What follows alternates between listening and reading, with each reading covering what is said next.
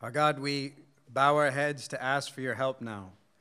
And we think not just of us here, but for all those in our city, our state, our country, around the world who gather under your word. We pray that wherever it is taught, that it would be done so faithfully. Wherever it is heard, it would be done so faithfully. And even us here, help us to believe.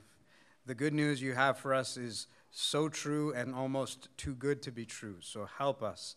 Help us to believe what you have said about yourself. And because of what you've done, help us to believe what you've said about us as well. This we ask and pray in Jesus' name. Amen. The first story in the Bible is a story that's familiar to many of us. So if you open to page 1 of the Bible, it would start with God. In the beginning, there's God, and you have this self-existent, uncreated, eternal God. And this God creates a place, a majestic place. He puts mountains and trees and rivers and hills, a beautiful place, and it is that way so that it can reflect that He is majestic and He is beautiful. And the pinnacle of all that this God made are human beings. These human beings are created to share His glory. They are given His authority. They're charged to rule and have dominion over this place, and they're to be connected to each other and connected to Him. But if you've read the story, you know that by page 3 of the story, these human beings, this first couple, this man and this woman, they rebel against God. They do what God has told them not to do, and so for the first time ever, they feel something. They feel guilt. They feel guilt because, in fact, that is what they are. They are guilty. They have done what is wrong. And in some ways, the rest of the Bible, everything from page 3 onwards, is the report of how God dealt with that guilt, of how God remedied the problem of guilt. Now we get guilt. We understand guilt. We understand the currency and the words associated with guilt. We understand words like right and wrong. We understand words like guilt and innocence and justice and injustice. We're familiar with the world of courtrooms and law and legalities and judges and juries. That world makes sense to us in our culture. And so, when we speak of the Christian faith, when we talk of the gospel, the good news, one of the words that's most precious to us is the word justification. It's a Bible word, and it means that God declares us to be righteous. The scene would almost be we're standing in a courtroom. God is the one behind the bench with the robes and a gavel in his hand, and God hammers down that gavel and declares us not only not guilty, but righteous. And we walk out, though we were guilty, innocent and free because of justification. But if you go back to the story, while all of that is right and true, if you go back to the story, you'll notice there's something else that appears in the garden as well. That what they feel after they had done wrong is not just guilt. They feel something else as well. They feel shame. In the garden, the problem they're dealing with, the human problem, isn't just a problem of guilt, but it's also a problem of shame. This week, I read 3/4 of a book called Shame Interrupted. It was a thick book, so I couldn't finish it. I would highly encourage it to any of you who are interested in this, or if any of what we talk about today is relevant or interesting to you, I would encourage you to read this. It's Shame Interrupted by Ed Welch, and Welch notes that this idea of shame and its counterpart of honor, these things show up in the Bible right at the beginning. Meaning it's not a later development. It's not a thread that the Bible decides we need to say something about this. But right from the start, there it is. It's almost like one person has said that shame and guilt and shame are like Siamese twins. They're not the same, but they're joined together, and they come out at the same moment in the garden. Right from the start, you deal in the Bible with shame and not being ashamed and honor. For example, after the creation is done, Genesis 2, verse 25 says, everything has been made, the man and woman has been made, and then it says, and the man and his wife were both naked, and they were not what? They were not ashamed. The man and his wife were both naked, and they were not ashamed. You imagine that for a moment. Just let that sit in your mind for a moment. Imagine that the first human beings felt absolutely no shame. Not a hint of it. That they could literally walk around naked and be totally unashamed. They could be totally seen and be unashamed. Why? Because there was nothing about you needed to hide. And not even just physically. That there was nothing about you, nothing about your story, nothing about your past, nothing about your person that anyone could know or anyone could discover that would be a problem to you. You felt no shame. You could be utterly transparent. You wouldn't mind being seen for who you were. Someone could look at you, and not just physically, but look down all the way to the bottom of who you were, and you had no fear. They could know everything there is to know about you, and there was no worry, because there was no risk of you being rejected, no risk of you being vulnerable or exposed or ridiculed or mocked. In the beginning, you could be completely, utterly, totally known, and yet still be completely, totally, utterly loved. That's how it was. But then they do what is dishonorable. And the moment they do, they suddenly feel exposed. And they suddenly feel vulnerable, and they suddenly feel shame. In fact, if you've read the story on page 3, you know that their immediate response is to grab some leaves off of a fig tree and sew it together to somehow hide, to somehow cover themselves, to somehow no longer be seen. And now, isn't it something that which they once enjoyed becomes their worst nightmare? Their greatest fear is now to be seen. Their worst nightmare is to be completely known, to be found out, to be exposed. Now, they don't want to be completely known, and they don't want to be completely seen by God or by each other. Now, God seeing and knowing, or people seeing and knowing, become a huge threat to them. Which means that their problem in the garden is not just that they've broken God's law. That's guilt. Their problem is that they can't bear to look him in the face. And they can't bear to have him look them in the face. That's shame. It's not just that they're guilty. It's not just that the words attached to them are now right and wrong, guilt and innocence, justice or injustice. Now there's a whole set of words attached to them. Words like naked, words like ashamed, words like unacceptable, rejected, cast out. That's what happens. They're driven out. And if you went to the other side of the planet, the cultures on the other side of the planet would tell us to be cast out, to be cut off from your community, to be thrown away from your people, to be put out from your family is the worst nightmare that could ever happen. This is what happens in the garden. It's almost as if guilt is what I feel for what I do. Shame goes deeper than that. Guilt feels like I did wrong. Shame feels like I am wrong. It cuts all the way down deep. In fact, Ed Welch in his book defines it this way. Shame is the deep sense that you are unacceptable because of something you did, or something done to you, or something associated with you. You feel exposed and humiliated. And for those of us who struggle with shame, and those of us who live in shame, you know that Ed Welch's definition hits it right head on. For those of us who struggle with shame, those of us who live in shame, we know that we have companions. We've made companions out of words like dirty and filthy and exposed and dishonorable and disgusting and disgraced. And as much as we hate those words, they're not out there. They're in here. They're attached to us to the point that we don't almost even know how to tease out who we are and who shame is. It feels like the same thing. And like those first human beings, we do something. We have to figure out a way to deal with our shame, and so we try to fix it. We sew our own fig leaves together.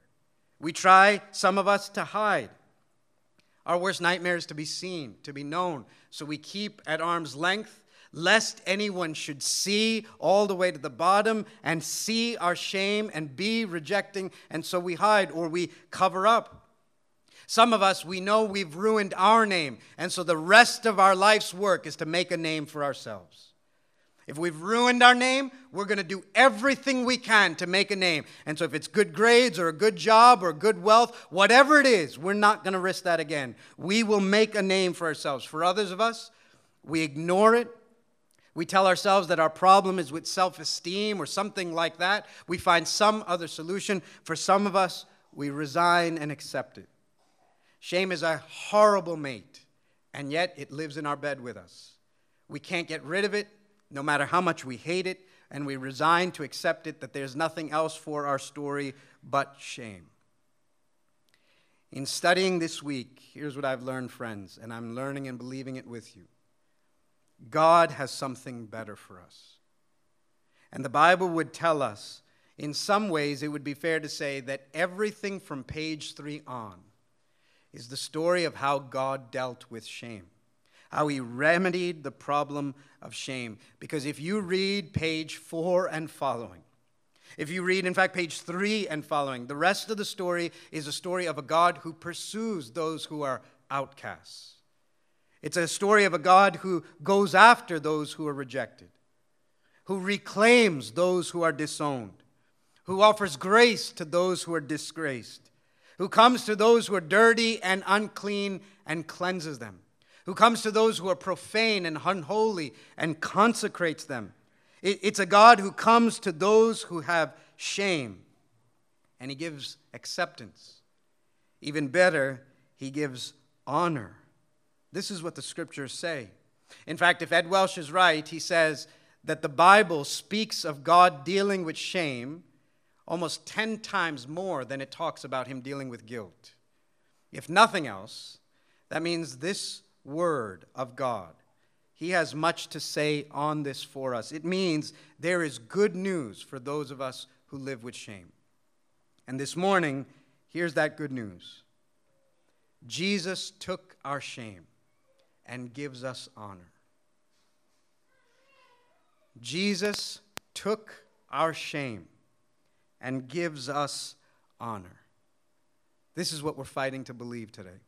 The reason we're talking about this is because we're in Mark chapter 15, verses 16 to 32. So if you have a Bible, turn it open there. If you don't, there's a black one in the seat back in front of you, page 852. Mark chapter 15, verses 16 to 32. That's the passage we're going to be walking through. Now, while you turn there, let me tell you this. There's lots of other places in the Bible we could have turned to this morning, because there are lots of places in the Bible where God comes to those who are living in shame, where God comes to those who are outcasts, where God comes to those who are living in disgrace or unclean, where he comes to exchange all of that for honor. There's lots of places in the Bible we could go.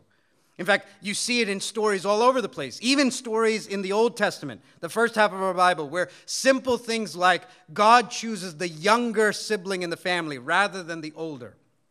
Simple things where those who shouldn't have honor suddenly get honor. Those simple reversals in the Bible are in that day, in that culture, shouted, God is doing something here. On this side of the planet, maybe things like that doesn't even make sense to us. But though I was born and raised in America, my parents come from India. So I have the best of both East and West, which means I have the best combination of guilt and shame. I'm messed up to the core because I get both of it, right? But on the Eastern side, they would understand this world of older and younger. I'll give you an example. Just the day before yesterday, I was at Binu's house. While we were sitting there were 6 of us sitting there. Binu's dad walked in.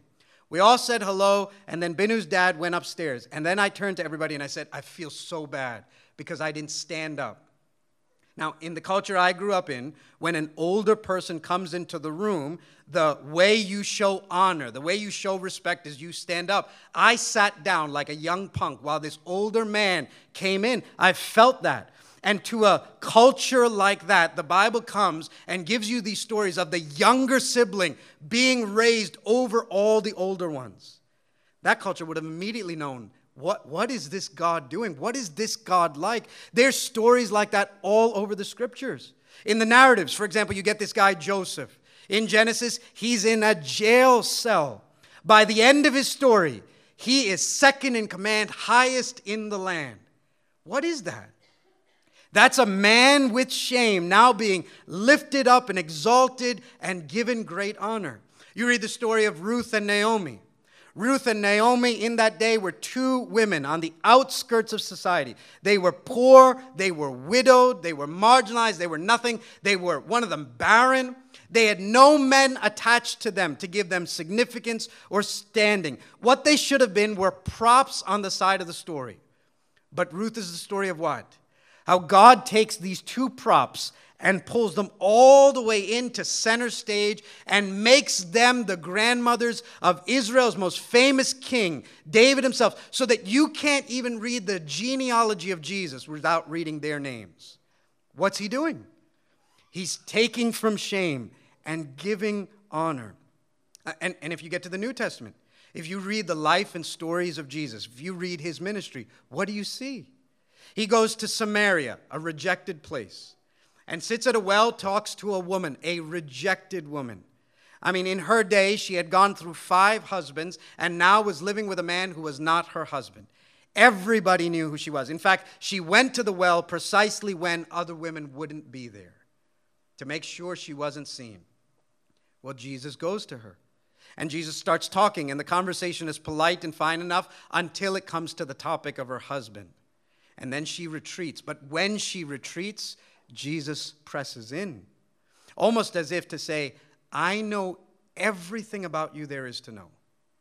And I knew it before the conversation started. And I still came to talk to you. In fact, in that story, he not only talks to her, he asks her for help. Could you give me water? Do you know what it is for a shamed person to have someone of honor not just accept them, but to ask them for help? What kind of acceptance is that? And this woman goes on to be a missionary to Samaria. I mean, all the stories. Mark told us a leper came to him, meaning a man who has to cry out unclean as he walks through the crowds. And Jesus didn't just clean him. He didn't just say, be healed, like he did to other people. He came and touched an untouchable man. Why? Because all the stories are this good news of God coming to those who are shamed, coming to those who are outcast, coming to those who are unclean, defiled, disgraced, and changing. There's good news for those who have shame. But the climax of all of that, all that work that God was doing, climaxes here in Mark 15.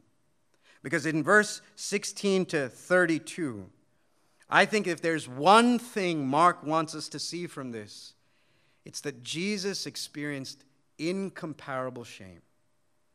In this passage, he is humiliated and reviled and mocked and exposed for us. And Mark would add, and it's done by everyone in the story.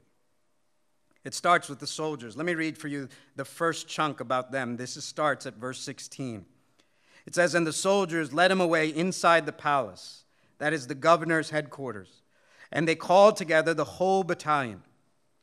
And they clothed him in a purple cloak. And twisting together a crown of thorns, they put it on him. And they began to salute him.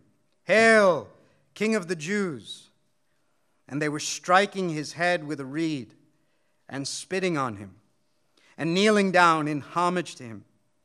And when they had mocked him, they stripped him of the purple cloak and put his own clothes on him.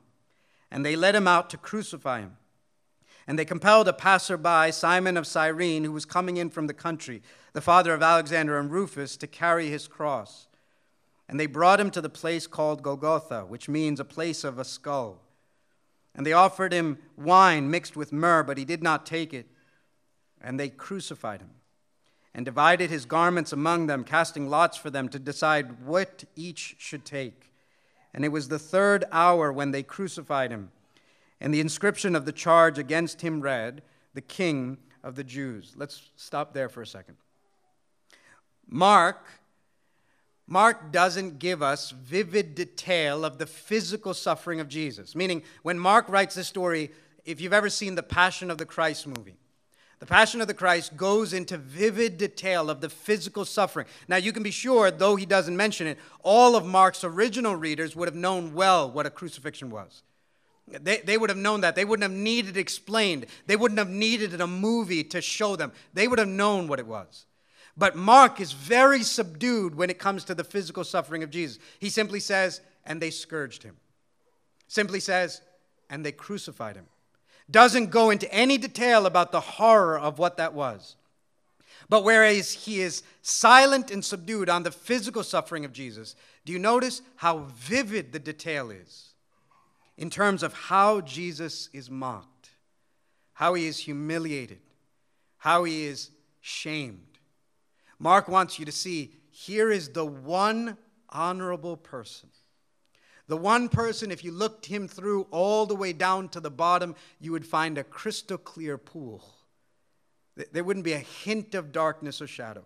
The one person who is glorious and beautiful and majestic. The one person, Mark had told us, went up a mountain in Mark 9 and for a moment peeled back his glory, and you were amazed by who you saw. This honorable, beautiful, glorious one. Do you see how he takes shame? He tells us that having been condemned by the religious leaders, the Jewish people, and the political leaders, the Roman people, now he's handed over to the soldiers. These blue-collar soldiers are now to execute the judgment of these leaders. And so Mark tells us they called together the whole battalion. Now, a battalion was anywhere up to 600 soldiers. The point would have been hundreds of soldiers gather into the courtyard. They gather into the headquarters of the governor. And now this show is not going to be in front of a few random soldiers. A battalion of men are there. Now you can imagine these soldiers, they'd much rather be in Rome. But they're on another tour in Israel, and they've got to put down riots and deal with troublemakers. They wish they were back in Rome. They have no respect for these Jewish people or their customs or their religions or their practices, but they're here separated from their families, and now they've got their hands on one of the troublemakers. And they're going to let him have it. A battalion gathers, and the soldiers hear the charge against this man is he claims to be the king of the Jews. And that's what they'll springboard off to put on this twisted show. King of the Jews, are you? Okay, we'll start with that. When you think of a king, what do you think of? When you think of a king needs a robe on his back. When you think of a king, you know a king needs a crown on his head. When you think of a king needs a scepter in his hand. Those will be the ingredients they'll use to put on a mocking coronation, a sarcastic enthronement for the king of the Jews. So they take Jesus, and now in front of hundreds of them, the text tells us they publicly strip him. You imagine that? They take Jesus in front of all these men, in front of all these soldiers, and they publicly strip him. They grab a purple cloak, maybe some soldier's cape, and put it on his back. They twist together a crown of thorns, and they press it down onto his brow. They grab a reed, a staff, and they don't put it in his hand. They strike his head. And now this Jesus, who had been scourged, and you think Passion of the Christ, whose back is now ribbons, who is so weak that verse 21 says he can't even carry his own cross, and so they grab a passerby to carry it for him. This publicly humiliated, mocked, stripped Jesus, this bleeding Jesus, too weak to carry his own cross, they now kneel down before him. And then the text says they cover his face with their spit. I mean, you imagine God's face, and they cover the face of God with their spit. And they get on their knees, and they pay homage, and they salute, "Hail, King of the Jews." Every king needs a throne where he will be lifted up and exalted. For this Jesus, that will be a wooden cross. So they'll have a cross on which he will be lifted high and exalted. And so when they get to the place called Golgotha, they strip him down to nothing. This modest man in front of the watching crowds, stripped down to nothing, and they crucify him with a sign over his head. a sarcastic sign by the Romans that says, King of the Jews. It's almost Rome's way of saying, it's Rome's sarcasm, it's Rome's warning to any passerby, any faithful zealot or Jew passing by with any ideas of grandeur. It's almost Rome's way of saying, you see this bleeding, spit-covered, humiliated, naked vermin of a man? This is what we do to so-called kings of Jews. Mark tells us it's not just the soldiers, though.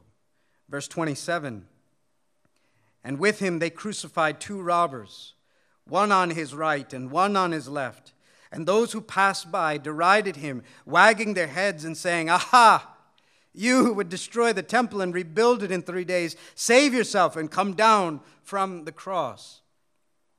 Jesus is hung between 2 criminals, one on his right, one on his left. When you read that, it's almost like you remember back, you flash back to, I think it was chapter 10, where 2 of Jesus' disciples, James and John, they came up to Jesus and said, Jesus, when you come into your glory, can we be at your right and the other be at your left? It's almost like you want to ask, where are you, James? Where are you, John? Is this the glory you had in mind when you asked? Is this the honor you envisioned when you proudly said, no matter what, we're with you as long as you give us a spot on your right and on your left? And hanging there, people pass by, maybe Jewish pilgrims who had come into the holy city for Passover, and they begin to wag their heads at this so-called Messiah. They scoff at him. They say, didn't you say you had such power and might that you could destroy our temple and you'd rebuild it in 3 days? Well, if you're so mighty, why don't you save yourself and come down from that cross? Mark would have us know it's not just, though, Roman soldiers, and it's not just Jewish pilgrims who passed by.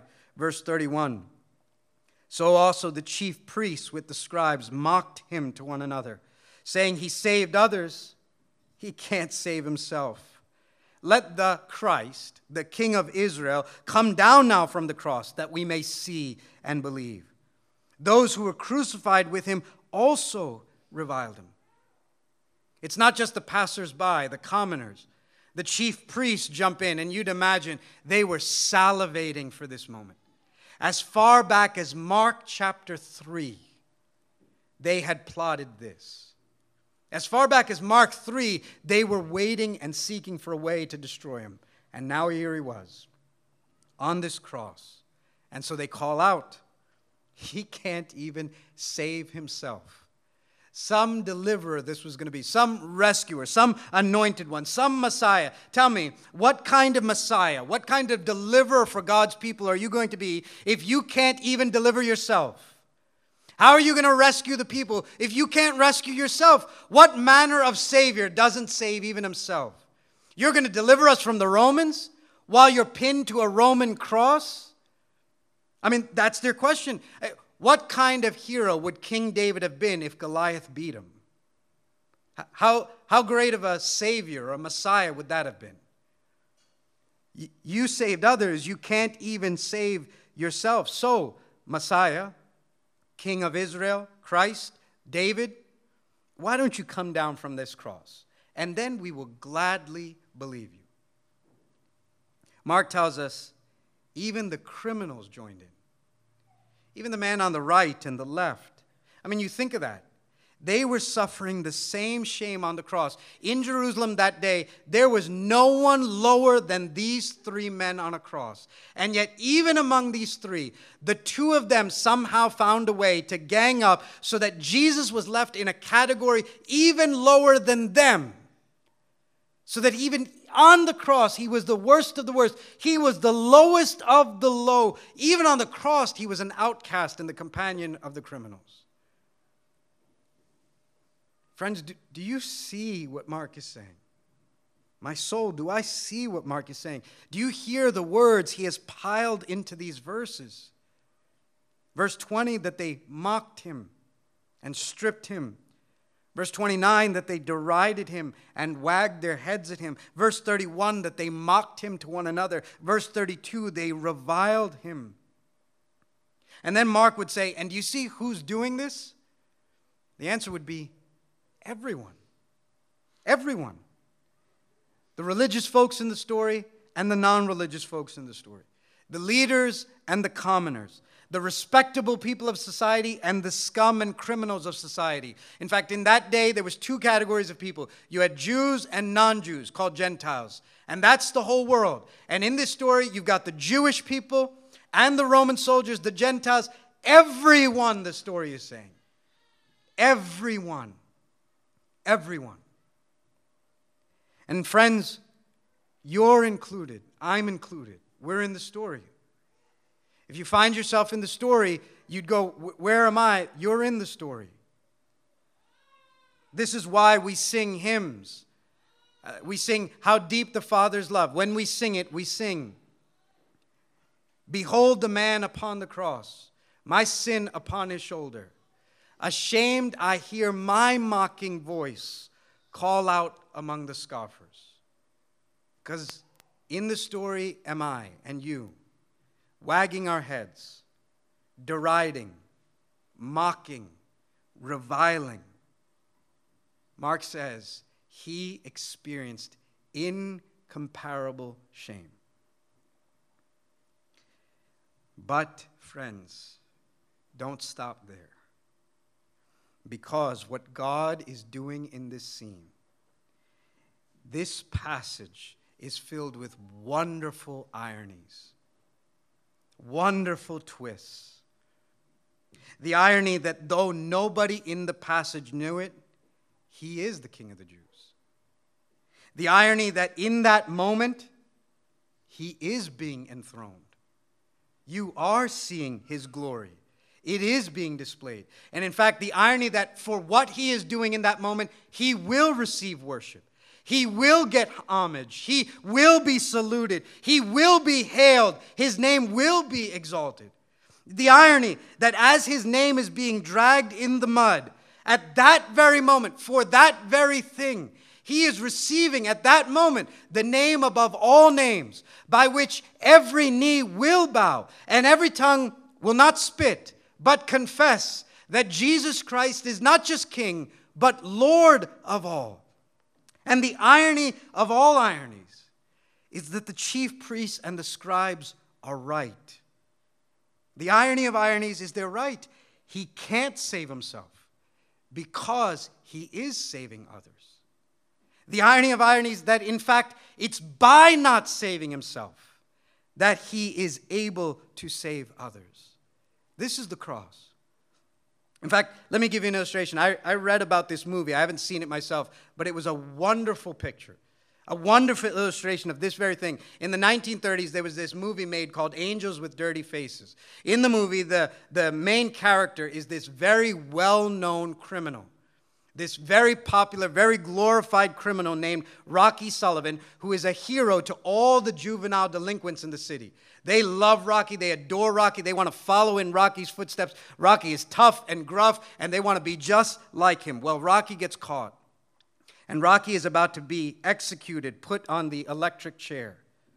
The day before his execution, a childhood friend of his, a man named Jerry, who now is a priest, comes to see Rocky. And this priest, makes a request to Rocky. He tells Rocky, I have to ask you to do something. I need you to disgrace yourself. I need you to go down in shame. I need you to go down that way so that all these kids who look up to you can live.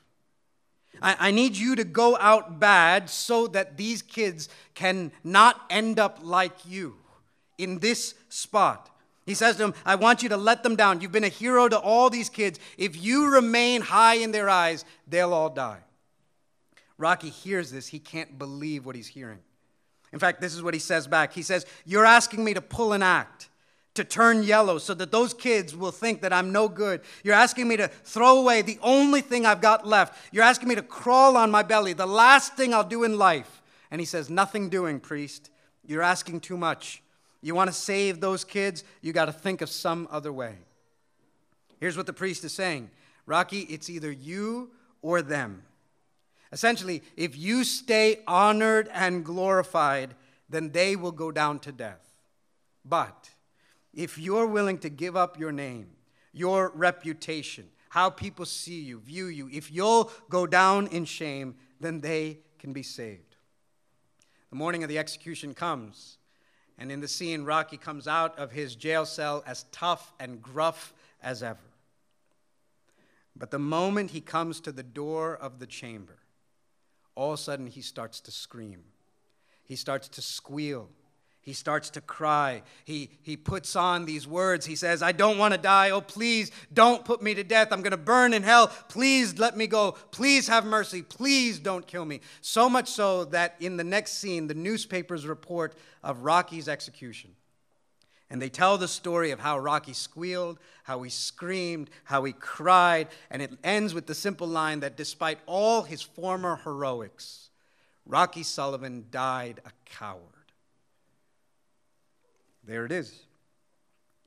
Rocky gives up his glory and takes on shame so that others might be saved. And Mark would say to us, the chief priests are right. It's either him or us, but it can't be both. And if Jesus keeps his glory, then we stay in shame. If Jesus keeps his name and reputation and is high and exalted, then we stay in shame. But if Jesus gives it all up, if they let him drag him and his name through the mud, if he bears our shame, then we can have glory. Then we can have honor. The good news, your soul has to fight to believe, and it's a fight to believe it, is that this exchange really happened on the cross. It's not happening. If you've trusted in Christ, it's happened. We come to the cross defiled, dirty, because of what we've done, because of what has been done to us, because of what we've been associated with. This is how we come. But on the cross, he takes that, and we walk away clean. The cross says we come to the cross disgraced. He takes that and gives us grace. The cross says we come to the cross outcast, cut off from the community, cut off from our people, abandoned. He takes that. He becomes the son thrown out of the home. My God, why have you forsaken me? And then we get adopted, brought all the way in. We come to the cross with a ruined name. He takes that. He takes our reputation, and he gives us a new name. Friend, over every other label you think of yourself, if you know Christ, your name is Christian. That's a new name given to you, a new reputation, not your own, given to you from him. We come with shame. He takes that and gives us honor. The good news is Jesus took our shame to give us honor. And I want you to pay attention. Give it to us. Not help you to earn honor. We can't earn honor. We can't earn honor. If you're trying to earn honor, you're still trusting in yourself. I have to be desperate enough to go, I'm never going to work my way out of this. I got to receive honor because I can't earn it. And the good news is you are given honor. It's bestowed on you. You didn't do anything to earn it. He traded places with you and took your shame to give you honor. That's the way it works. It's like a birthday party. Yesterday I went to a birthday party. What happens on a birthday party? When it's your birthday, you are treated special. You are treated with all eyes looking at you. There's a public show of how important you are. You are honored on your birthday. And if you think about it, for what? What did you do? For being born, and you didn't even do that. You didn't do anything for this. And yet, the way it works is you are honored though you did nothing to earn it. And Christianity would say, you have to get used to that. That's the way it works. You are honored though you have not done anything to merit it. You get a new identity though you haven't earned it. It's bestowed upon you. It's given to you, and the desperate will take it. the proud will still work for it. So he gives grace to those who are humble. This is the way Christianity works. It's sort of like the prodigal son story. You remember the story Jesus told? Two boys, one did everything right. One left his father, took his money and spent it on wine and women and all the others in total wickedness. He's literally living with the most unclean of animals for them, the pigs, from a pigsty, living like a pig. He comes. You imagine that walk home. I imagine in my head, that walk home is with his head down, totally with shame. Out of options, so desperate that he has to come back home. He's memorized his speech with his head down. Father, I have sinned against heaven and against you. I'm not worthy to be called your son. Please accept me as your servant. But what happens? The father will not let him finish his speech, and he will not let him sulk quietly into the servant's quarters. If you're a shamed person, there's nothing you want less than to be seen. You want to secretly sneak into the servants' quarters.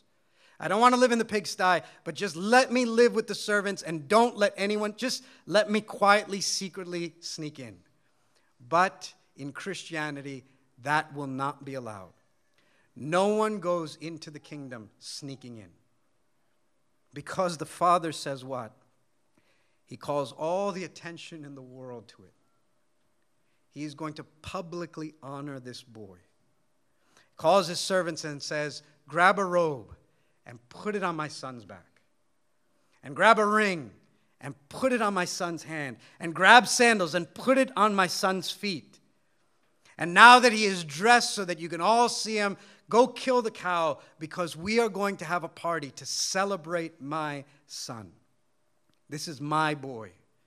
You imagine this father is proud to call this boy his son. He is not ashamed no matter who in the world sees it.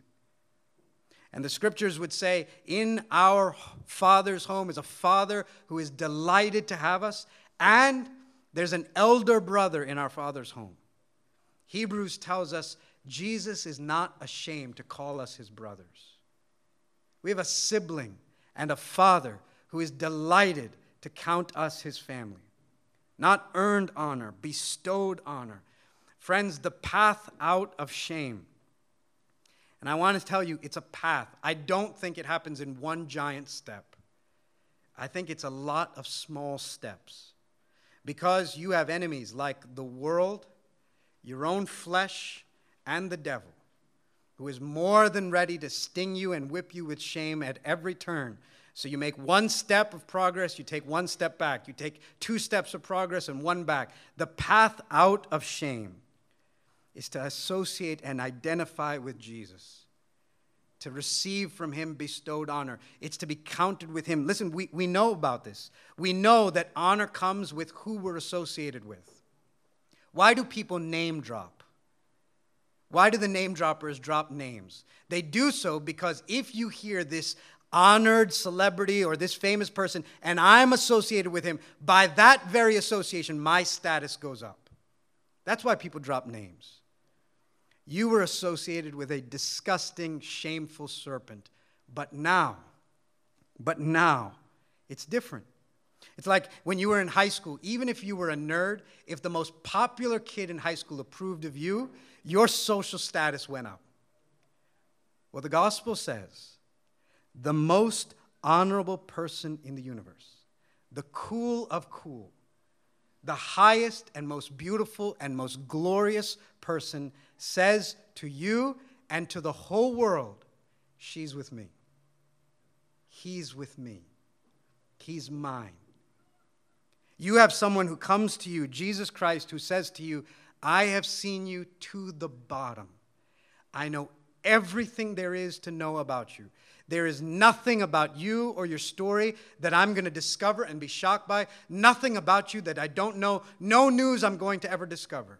I know everything there is about you. In fact, I knew it before I came to you. And I still have come to you.